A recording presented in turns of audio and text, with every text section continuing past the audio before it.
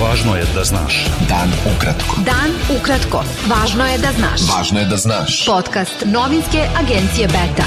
Četvrtak, 21. oktobar 2021. Sa vama je Ivan Vasović. U prethodna 24 časa u Srbiji je preminulo 59 osoba od posledica infekcije koronavirusom, a potvrđeno je 7327 novih slučajeva zaraze. Kontrola COVID propusnica počinje od subote, a od ponedeljka 25. oktobra počeće i kažnjavanje fizičkih i pravnih lica koja ne budu poštovala tu meru, saopštila je vlada Srbije. Na sastanku radne grupe o pitanju registarskih tablica na Kosovu održano u Briselu govorilo se o modalitetu, tehničkim pitanjima i opštim principima te radne grupe. Kako se navodi u saopštenju Kancelarije za Kosovo i Metohiju vlade Srbije, na sastanku je analizirano i dosadašnje sprovođenje sporazuma o režimu stikera koji je postignut 30. septembra. Glavni pregovarač kosovskog tima u briselskom dijalogu sa Srbijom Besnik Bislimi rekao je da zajednica srpskih opština neće biti formirana i da su kosovski Srbi izmanipulisani ako su zbog toga ponovo glasali za srpsku listu. Direktor Kancelarije vlade Srbije za Kosovo i Metohiju Petar Petković izjavio je da izjava glavnog pregovarača Prištine Besnika Bislimije da Kosovo neće formirati zajednicu srpskih opština vrhunac neodgovornosti i cinizma i da direktno urušava nastavak dijaloga sa Beogradom. Petković je naveo da Srbija moli Evropsku uniju kao posrednika u dijalogu i garanta sprovođenja sporazuma da reaguje na takve opasne poruke Prištine o kršenju sporazuma i zajednici srpskih opština. Šef delegacije Evropske unije u Srbiji Emanuele Joffre izjavio je da najnoviji godišnji izveštaj Evropske komisije o napretku Srbije u evrointegracijama izražava oprezan optimizam jer je određen broj reformi sproveden, ali da ima još dosta posla. Potpredsednik Narodne stranke Miroslav Aleksić izjavio je da je Evropska komisija u najnovijem godišnjem izveštaju potvrdila da se Srbija ne bori dovoljno protiv organizovanog kriminala, dok vlast, kako je rekao, od optuženog vlasnika Jovanjice Predraga Koluvije pravi heroja, a policajce koji su otkrili najveću plantažu marihuane u Evropi optužuje za državni udar. Potpredsednik Srpske napredne stranke Aleksandar Šapić izjavio je da u Socijalističkoj partiji Srbije očigledno ima onih koji ne misle kao njen predsednik Ivica Dačić, ili bar ne kao što govori. Šapić je rekao da će vreme pokazati šta Dačić misli, jer je često znao da govori jedno, a uradi drugo. Prethodno je funkcioner SPS-a Toma Fila rekao da postoji mogućnost saradnje te partije sa opozicijom, što je Dačić negirao, rekavši da nema nikakve šanse da SPS posle izbora 2022.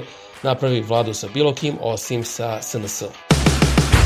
Potpredsednik Srpske napredne stranke Aleksandar Šapić izjavio je da je Srbija demokratska zemlja i da Dragan Vasiljković, koji je organizovao prikupljanje potpisa za puštanje na slobodu ubice premijera Zorana Đinđića, ima pravo da iznese mišljenje. Šapić je dodao da ne podržava mišljenje Vasiljkovića po pitanju oslobađanja ubice Đinđića Zvezdana Jovanovića. Predsednik Srbije Aleksandar Vučić poručio je da se navršilo 80 godina nezaborava, koliko je prošlo od kada je 21. oktobra 1941. godine u Kragujevcu nemački okupator streljao civile, među njima i decu. Prvi put jedan nemački vodeći političar odlazi na mesto zločina, piše Frankfurter Allgemeine Zeitung, povodom godišnjice streljanja srpskih civila u Kragujevcu 1941. čime obeležavanje ove godine prisustvovala i potpredsednica Bundestaga Klaudija Roth. Jedna zemlja je pak do sada bila rupa na mapi sećanja.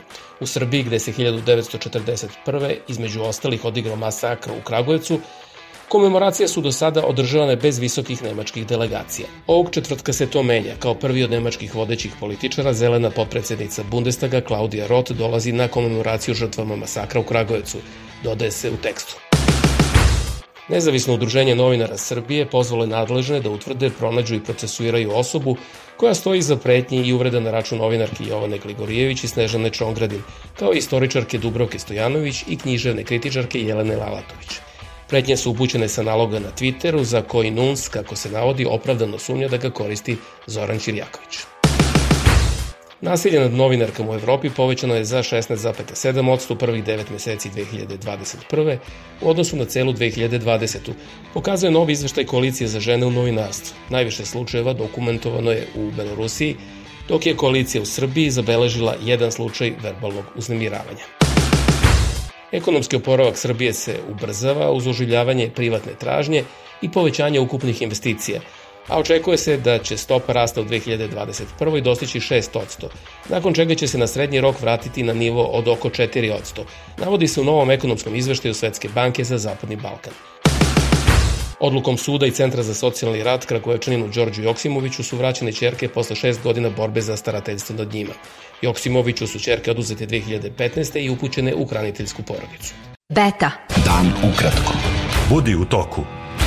8 poslanika Evropskog parlamenta iz različitih stranaka uputilo je pismo šefu evropske diplomatije Jozepu Borelu i visokom predstavniku u BiH Kristijanu Šmitu, pozivajući ih da konačno reaguju i zaustave srpskog člana predsedništva BiH Milorada Dodika, koji, kako su ocenili, radi na rušenju ustavnog poretka Bosne i Hercegovine. Više stotina medicinskih radnika protestovalo je u četvrtak u Atini u okviru štrajka zbog manjka zdravstvenog osoblja i obavezne vakcinacije protiv koronavirusa. Rusija je prijavila najveći broj novih infekcija koronavirusom i smrtnih ishoda u jednom danu od početka pandemije. U prethodna 24 časa umrlo je 1036 osoba, čime je zvaničan broj smrtnih ishoda od posledica zaraze povećan na 227.389, po čemu je Rusija ubedljivo prva u Evropi. Vlasti su prijavile još 36.339 novih infekcija, čiji broj nedeljama raste iz dana u dan. U toj zemlji su prijavljeni i slučajevi zaraze novom varijantom koronavirusa, za koju se veruje da je zaraznija od delta soja. Turska je uhapsila 15 osoba koje sumnjiči da su radile za izraelsku obaveštenu službu Mossad na turskoj teritoriji. Osumnjičeni su uhapšeni pre 2 nedelje pod optužbom da su Mossadu dostavljali informacije turskim građanima i stranim studentima koji studiraju u Turskoj, a imaju potencijal zaposlenja u vojnoj industriji. Britanske vlasti su podigle optužnicu protiv 25-godišnjeg muškarca osumnjičenog za prošlonedeljno ubistvo poslanika parlamenta Velike Britanije Davida Amesa. Muškarac somalijskog porekla Ali Harbi Ali optužen je za ubistvo i pripremanje terorističkih akata. U Francuskoj 250.000 domaćinstava ostalo bez struje, a vozovi su zaustavljeni od Normandije do regiona Pariza zbog jakih vetrova koji su zahvatili delove zapadne Francuske, Holandije i Belgije.